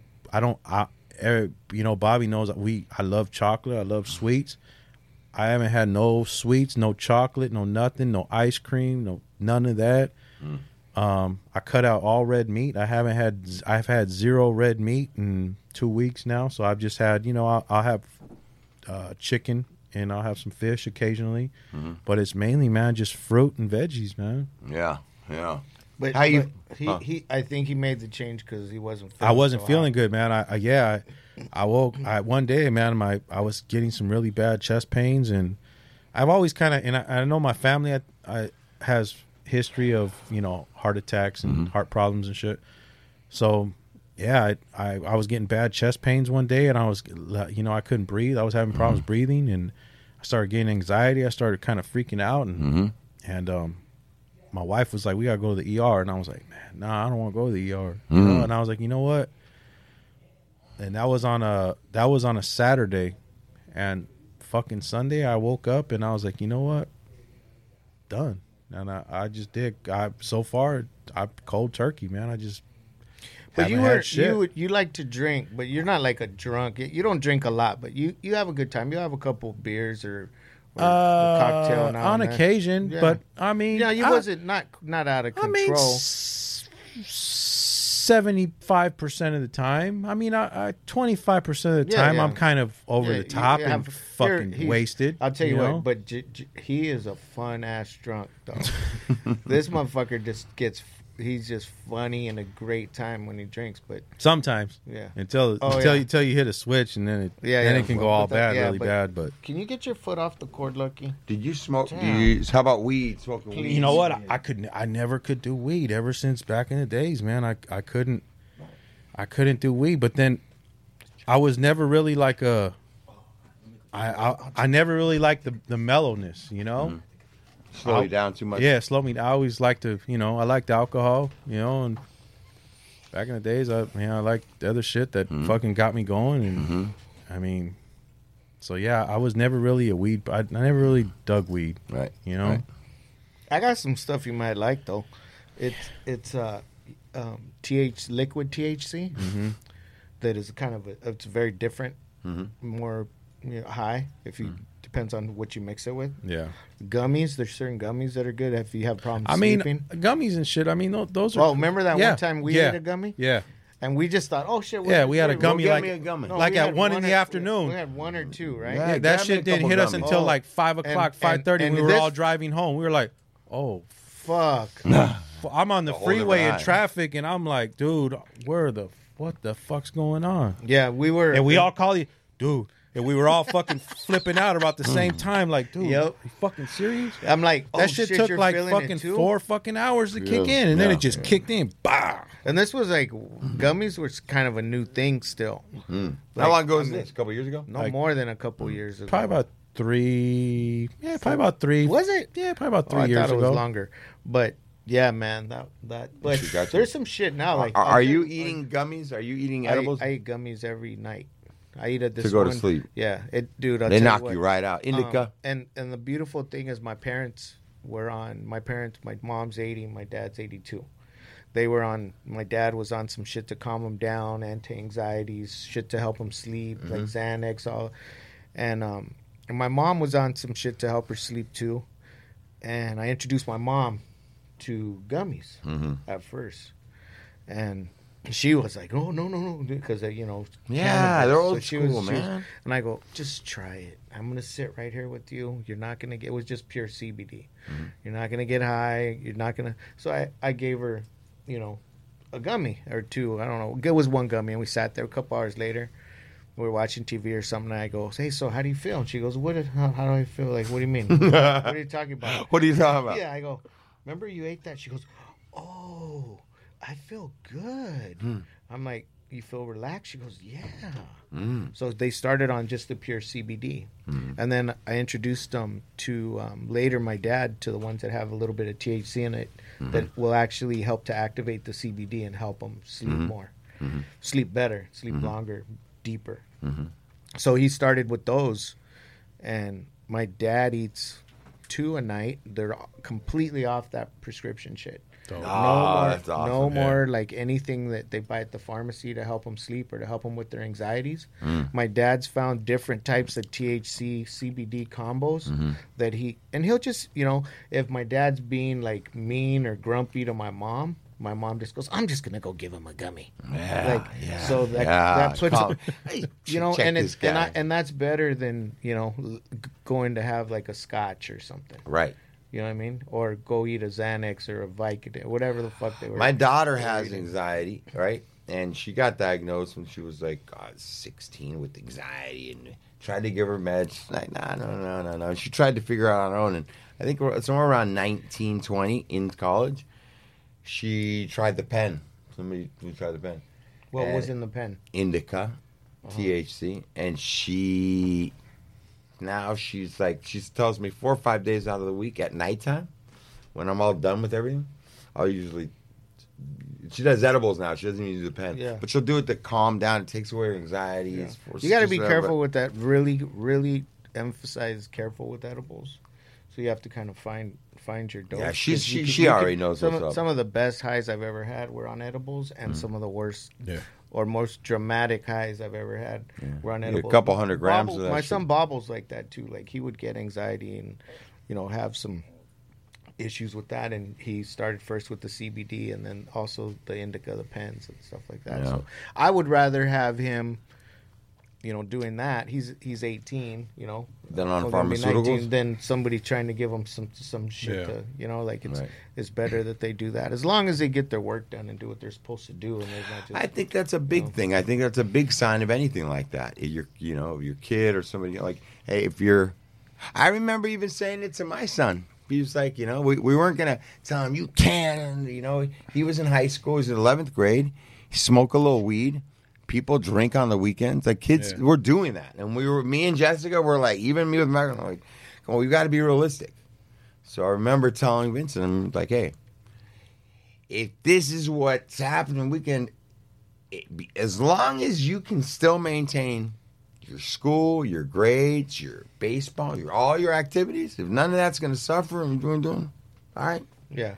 But we're going to know when you don't have control over it, because these are the things that are going to start suffering. And, dude, it was day and night, right away. Bam. Yeah. The fucking ditching, the fucking drops out of the bit. It was like, and I think that's like, I think it is a decent test, not 100%, but if you can continue to do it, you can show up for your life in a responsible manner. And I think that's where an alcoholic or an addict really can't. But I think that depending on what it is that they do. So, like, for example, my son's he's a musician. And, he's an artist, and he comes here and he works, and he does sometimes he just does repetitive shit all day at work. And then he's into, like, gaming and the shit that he does. He has a job, he has his hobby and his music, and goes home and does his chores and all that type of shit. That could possibly put him in that sort of state of mind to help him. But if he's got to do something that's, maybe he's got to study some shit, go to school, and So you're talking about more of, it can keep you complacent. Sometimes it can help. Sometimes it can fuck you up. Sometimes keep you complacent, right? Right. Yeah, you're right. Sometimes it's good for you. There's some artists that can't function, and absolutely. this as well as I do, and so does Jay. There's a lot of people that we all know that can't paint or work or draw or do tattoos unless they're high or they've had a couple drinks or whatever. And I've known backwards too. I've known people that tried to sell me on, I've got to get loaded to be creative or get high, and then they get high and they're just not getting the work done. Yeah. But then some of the greatest shit that are, music and even, tattooers' artwork was done high on heroin, right? Sure, on heroin, on like some of the greatest music ever made. Sure, look at, were on heroin. Look at a lot of the biggest jazz artists. And rock and roll, and and that's a whole other story. That's true. I think that's definitely true. I think a lot about what you guys are saying because I have a kid and she's 20 months, and I'm like, how am I gonna manage? What am I, dude? You imagine the shit that we've seen, you and I, and since our kids were, Vincent's I think about the same age as 27 as my daughter, and the shit that I've seen and he's seen in their lifetime in regards to like technology and social media and society in general, and just fuck, dude, in 20 years, imagine what you're gonna see when she turns 18, 19, you're 20. Gonna go through some changes. There's no doubt that I'm going to go through some changes. This is why I put so much emphasis on form versus content. The emphasis, because things change, man. Things change so fast that if you get too caught up with the content of things, then shit will change on you, and you might have no point of reference. But if you understand, and when I talk about form of content, I'm talking about the actual delivery methods of information or whatever. If you focus more on how the infrastructure is set up or thought, like for instance, Dyse's, his value system, how he's structured, or yours, Bobby, how you've got a certain structure to the way you approach things, the way that you've developed this thing, and some of that structure has developed over time based on trial and error and blah, blah, blah, blah, blah. So in thinking about how fast things are going to change on a rapid basis, I think about, okay, well then I personally, in my personal time, I genuinely study philosophy, and I'm not just talking about like Sun Tzu, Art of War bullshit. I'm talking about like legit, brand newer shit, and think about structures of thought, because I'm thinking about my daughter. I'm thinking about how am I going to present. What's the brand newer shit? Okay. Just a couple. Not Okay. I mean, I didn't mean to open a can of worms. On Dyse's show. Lucky looks at me and he says, "Uh-oh." I want to know. No, I mean just a book. Let's just rephrase the question. So one book title, the newer shit, like what you think, like beyond the art of war type. Like if you could tell somebody, read this. You about to give him 2 or 3. No, wait. Look, he's struggling, dude. Look, he's rubbing his face. He ain't struggling. Look, he's rubbing his eyes. He's got his gears are just fucking going, dude. He's had 2 cups of coffee, a Red Bull, 4 cups of coffee, and 6 Red Bull. Yeah, and 6 Red Bulls. And now, I mean, Steve's with me a lot, so he understands that the struggle isn't pulling the titles. The struggle is, how do I tell people? What am I really going to tell people? In the same way that, Bobby, you might, when you're like thinking about art, right? And someone's like, well, just give us and you're like, what do you mean? Where do I start? Like, what are you trying, like, or, and with that's a real good comparison. You're right. I would struggle with that. And it wouldn't be a struggle like, oh, I don't know what it is. It would be a struggle of like, okay, well. There's different areas. There's different. Right. Yeah, but I'll tell you styles. I'm not going to make a recommendation. I'll just tell you what I'm doing. Okay. So right now I'm reading Hegel in the Wired Brain by Slavoj Žižek, who is a Hegelian philosopher and a psychoanalytic Lacanian philosopher. Hegelian? What is that? Hegel was a guy in Germany, Hegel, and he was the guy who came up with and developed, amongst other thoughts, but his basic contribution to philosophy was that in all situations you have a kind of like a conflict. You have something that is, and there's an imminent tension, and the way all thought and all evolution in a conceptual sense, like a human being's thinking, and all of a sudden, like even the nations, even history. You have tensions. You have what is generally considered like a posited ideal. Like we want goodness, or we want patriotism, or we want whatever it is, okay? And then you also, the minute that emerges, you have also an opposite that seems to emerge as well, which you go like, oh, well, we want patriotism. And then you see that when there's the thing that calls itself patriotism at that moment is an actual patriotism. And there's an inherent tension in that. And in from Hegel's perspective, what he says is, as that resolves, it's usually not from the polar opposites of what it is. Is it patriotism or not? A third position is created that encapsulates both. Are you following what he's saying? No. Okay. But there's a transcendent. You want my honest answer? I always want your honest. Yeah. So so it's never going to be. You're never going to actually ever get to quote unquote real patriotism. Really.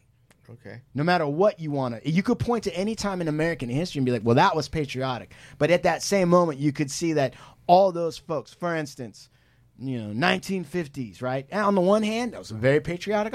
On the other hand, it's probably the most oppressive, which is really actually not patriotic. If you were to be strict in the sense of what does it mean to be an American? Equality, justice, da-da-da-da-da. Anyway, that goes for everything. And that's part of the human experience. So that's what a quote-unquote Hegelian is somebody that understands that and emanates from that. He was also somebody that was trying to understand how bizarre it is of consciousness. Hegel was saying that when you look at the universe, it's full of inanimate objects, like the rock and all this other kind of shit, right? And you're like, okay. But he was also saying what's weird is human beings have an experience of consciousness. They actually are, but it's all wired up on a lot of material things that by themselves actually don't do anything. So he was also dealing with what does the experience of being human as subjectivity have? What is that? Freud comes along a little bit later, and what we all kind of understand about Freud is partially true, but it's also misrepresentation. But ultimately, one of Freud's greatest contributions was really acknowledging that, like, there's a part of our brain that that is affecting us that we don't have control over, called the unconscious. And it's an interesting concept because if you go to everyone today and you go, like, do you believe that there's a part of your brain that's called the subconscious that is affecting things? They'll be like, yeah, I do. Mm-hmm. How big is that? I don't know. But if you think about it, it's a very bizarre problem. Like, how am I going to be Bobby? I am successful. I'm doing all this stuff. Yet I also know there's this aspect of me, of all of us. It's not just you. It's everybody that's operating on an unseen basis. I don't really know what the fuck. And part of art sometimes taps into that. Oh, you look like you were about to say something. What are you going to say? No, I wasn't. I wasn't. It was interesting. I thought, okay, so anyway. Hegel and the wired brain. What Slavoj Žižek is trying to do is, not trying, what he does is, he's pointing to the problem of when we enter virtual reality. He's saying, like, all the theorists right now are talking about what they call a singularity. But all that means is basically the Matrix. We're all approaching, he's saying, at some point, being plugged into the Matrix. And Elon Musk is talking about this, and he's talking about, I've got chips for the brain. We're able to have the monkey. I don't know if you guys saw the video recently, but a monkey was controlling a Pong game without a controller through its thoughts, and its thoughts had a chip in it. Oh, and shit. That's real. Mm-hmm. That's not even made up shit. That came out like 3 weeks ago. And Elon Musk is saying, like, imagine a world where you are connected digitally to this world. And so now the normal oppositions in life or conflicts or difficulties don't really exist. Like now, if I think I want $1 million, it will just be there. If I think I want the coffee, I'll have the coffee. If I think you don't have that same gap in execution that you do in real life, which is like, you know, I'm hungry, but I'm stuck on the 5 in traffic. I can't get there. When you get connected to this virtual world, right, the thought is you're not going to have to deal with any of that because everything is going to be right there. And so what Slavoj Žižek is saying is like, you know what? That could be a real fucking problem. Why? Because he says that human experience has a gap built into it. And part of that gap is the subconscious. Part of that gap is questioning, like, what is my real identity? Like, I know what I say I am, but there's a whole bunch of other shit that goes on in my life that's not part of that. Like, and he's saying that there's no resolution to it, and there's never meant to be. It's the conflict that gives rise to the sense of I'm somebody. Now, if you take that conflict out, there's no taboos, and there's an immediacy, right?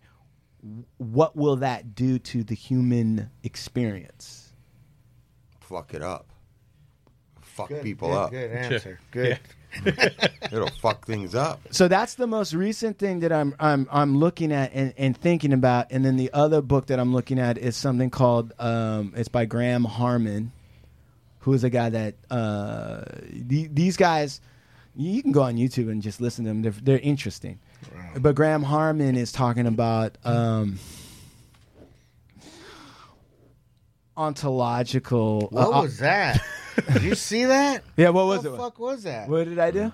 Tell Dude, me. I don't know what the fuck that was. Did you see that? Yeah, I look? was like, Yeah, you went on some weird shit for like 3 seconds. Did you see Yeah, it, Jay? I see. You know what that was? that was don't the know. devil coming out. I was part of the last of Shit. the What ex- the fuck? yeah, Exorcism. we did. No, no, A no. couple left. Man. No, dude. no. You know what that was? That was I- me trying to retrieve the name of the book in my mind. That was heavy. Yeah, Yeah. that was me reaching into Do a. you do that when you're driving and shit? Yeah, Yeah. I do. You should see what he does when he's having sex. It's the Oh, it's- extended version. Yeah, I reach way back in my mind and grab something. No, but the ontological Ontological. object Ontological. Ontological. You got that? object-oriented ontology. But the whole book, Graham Harmon's book, can be boiled down to, and he's like a major philosopher too at a major university. Like I can't remember which one, but it all boils down to that you can't. No matter how great science gets at breaking down the component parts of all objects, the collective itself has its own properties that go beyond just its pieces. And so you can't look at everything as just elements of something else. That you must also, if you're to really appreciate the reality of an object, understand that these pieces themselves, when they come together, they make a new object or they make a new property. Okay. There's your questions answered. That's Bobby. why I make that face. you Yeah, know? he didn't want to stick around for it. Let's go back to Dice. Yeah, right. I mean, if I can make jack-off jokes, people love that. Yeah, And yeah, then when you they're start- like, yeah, what? yeah. Hey, but so what kind of book? And then I start talking about the books. Like, okay, I got to go. Yeah. I think there's a hot chick downstairs. He got out of there. I think there's a hot chick downstairs. All right. Dice, tell me what's going on with what's going on now? Give us a little rundown on what you got, what you got coming up, what's on the horizon for Dyse One. Same shit, man. I paint walls. Oh, by the way, kudos, bro. Hey, Chuman. Yeah, I'm listening. If you are from San Diego and fucking San Diego Padres have you fucking spray paint a piece in their fucking stadium, that's kind of like you've made it. But, I mean, who would have ever been given that honor? Maybe Dice. Get the fuck out of He here. fucking painted a huge piece inside Padres Stadium. They had him do the Padres logo in there. What's that like, man? Oh, it was dope. I mean, unfortunately, it happened. Oh, it was dope. It was cool. It happened right when the first COVID case hit the United States. So it was like it happened right. It was supposed to be big for opening day, and it happened pretty much. They shut everything down before that happened. But it's up there. It's dude. there. No, it's there. I get tagged in photos every day when people go to the games and shit. So, Dude. yeah. To me, that's like and it was dope because they wanted they wanted to bring a little bit of the barrio to the stadium. So we dude. Like it's a homie piece. Like it's it's something you wouldn't expect to see in the fucking stadium. no, not at all, dude. Bobby showed it to me, and I'm like, "Fuck, are you kidding me? Right. Hell yeah!"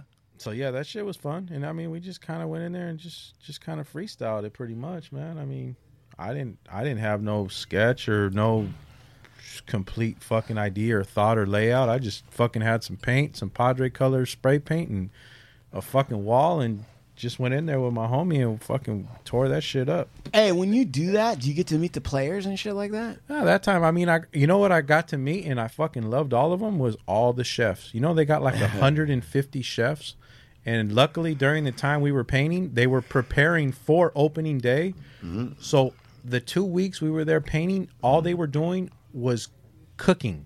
And they were sampling, everybody was just sampling all the fucking dishes that they were going to serve at Really? all the restaurants for opening day. So we were fucking, grubbing. we ate. Dude, hey, one cook would come and be like, hey, I'm going to bring you guys some food. All right, cool. Bring us food, put it to the side. Another cook would come up. You guys eat? You guys want some food? Oh, yeah, sure. Yeah, fuck. All right. Dude, we had so much fucking food all day. Desserts. I mean, we're talking full course meals, desserts. It was great. You walked out of there with a shopping Oh, cart. man, it was great. Every day. And we stayed there for like 2 weeks, man. And it had a Do you? fucking ball. And when you, I mean, listen. I mean, I painted a lot of big shit in my time. I mean, I feel like I've done some pretty big accomplishments. You know, I mean, What's the biggest for you personally? Like where you're like, yeah, I did that shit. You know what? When I was younger, I painted the USS Petaloo. I painted a Navy ship. I painted that shit twice. That's Inside dope. the ship. I painted the mess deck twice. And I think that was pretty big. I mean, for the Navy to contract me to paint inside a fucking Navy ship. Fuck yeah. That was pretty cool. Hey, what's the thinking behind that for them?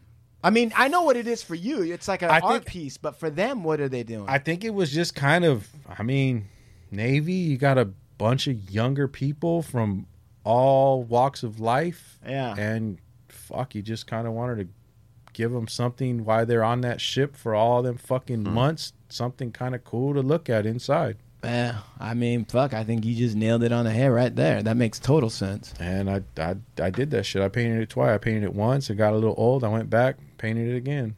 And what about paint, man? Like, painting inside on the Navy ship is a completely different kind of paint than you're going to use. I spray paint, man. I came in. Back in the days, I went in there with Krylon. I mean, it was Krylon back in them days, so I fucking went in there with my Krylon and painted that shit. I mean, it wasn't brushes or nothing like that. It was spray paint. Well, I think that he about said it all right there, man. Oh man, this dude's been saying it all. Oh, I mean, Dyse, when you coming up to LA, Dyse? Soon, man. I need to get up there. I gotta go visit. Fuck, I need to visit everybody. I need to go. I need to spend like a freaking week up there and just come hang. I haven't seen any. I haven't seen all my homies in up there, and I mean, I've always had mad love for LA. You know, always. I've been going to LA. I've been doing LA shit and going to LA for fucking since the beginning of time, and I got some real close. Throughout all these years, I've met homies and got some real close fucking good. There's some good solid homies up there, man, that I fucking got mad love for and always have, you know? Well, there's some good solid homies down here I got love for, so, you know, we keep it rocking. I'd love to have you up there. Yeah. Have you up there, dog. Maybe sometime in the next fucking, maybe sometime this year, maybe we get together and maybe we'll do a little fucking, maybe we'll bust a little fucking collab out one day. Yeah. Do that. Get a little bit of fucking Dyse One and Supermax cracking off together, you know? I'd love to get up there. I'd love to get up there and give me a wall. I'll go up there and tear that shit up. Well, I'll hook that shit up for you guys, man. Come on, dog. Hell yeah. Yeah. You know, Hell need that. have some good times. Is there anything that you want to plug or promote, brother? Yeah, I mean, where people can get your clothing. You know, my brand, Dyse One Clothing, dyseone.com, dyseone.com. Simple, Dyse One Clothing Instagram. Mm-hmm. You know, go support my boy. Go check him out. You're gonna like what you see. Our fans were hitting us up. They were like, "Man, Dyse is the man." Yep. They're a lot of our people that listen. They're big. A lot of our listeners are fans of your brand. For sure. They're pumped up about it. Yeah, we're gonna. All right, so you know where to go, you guys. You heard them. Dyse One Clothing.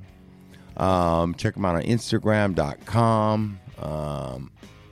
Check them out, man. You're gonna like it. Support it. Thank you.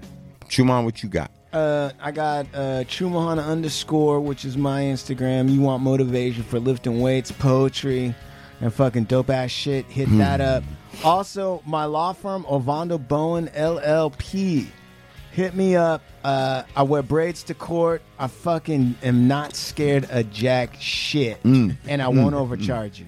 So fucking hit me up. What do you got, Steve? Always listen to the Hard Luck Show on Mondays and Thursdays. No doubt. Thank you, Dyse, for coming down today. Thank you, man. It was an Thank honor. you, brother. Dyse One Clothing. Dyse Yeah. the homie, man. Honor. And please, www.supermaxhardware.com. Check us out. Cookies.com, cookiessf.com, and vibespapers.com. Shout out to the whole Cookies Burner fam. Shout out to Soul Assassins, Cartoonist Esteban, DJ Muggs, and everybody in the city of Santa Monica, including my daughter and my son. Oh. And my grandson. And my daughter, Tigra, and my Chapina, Sarah. I love you girls. That's it. Do the right thing. And like we do about this time, adios amigos from the Hard Luck Show. Yeah. Dyse. We're gonna fucking send over some options on that. Okay? Once these shows mix down, probably look at like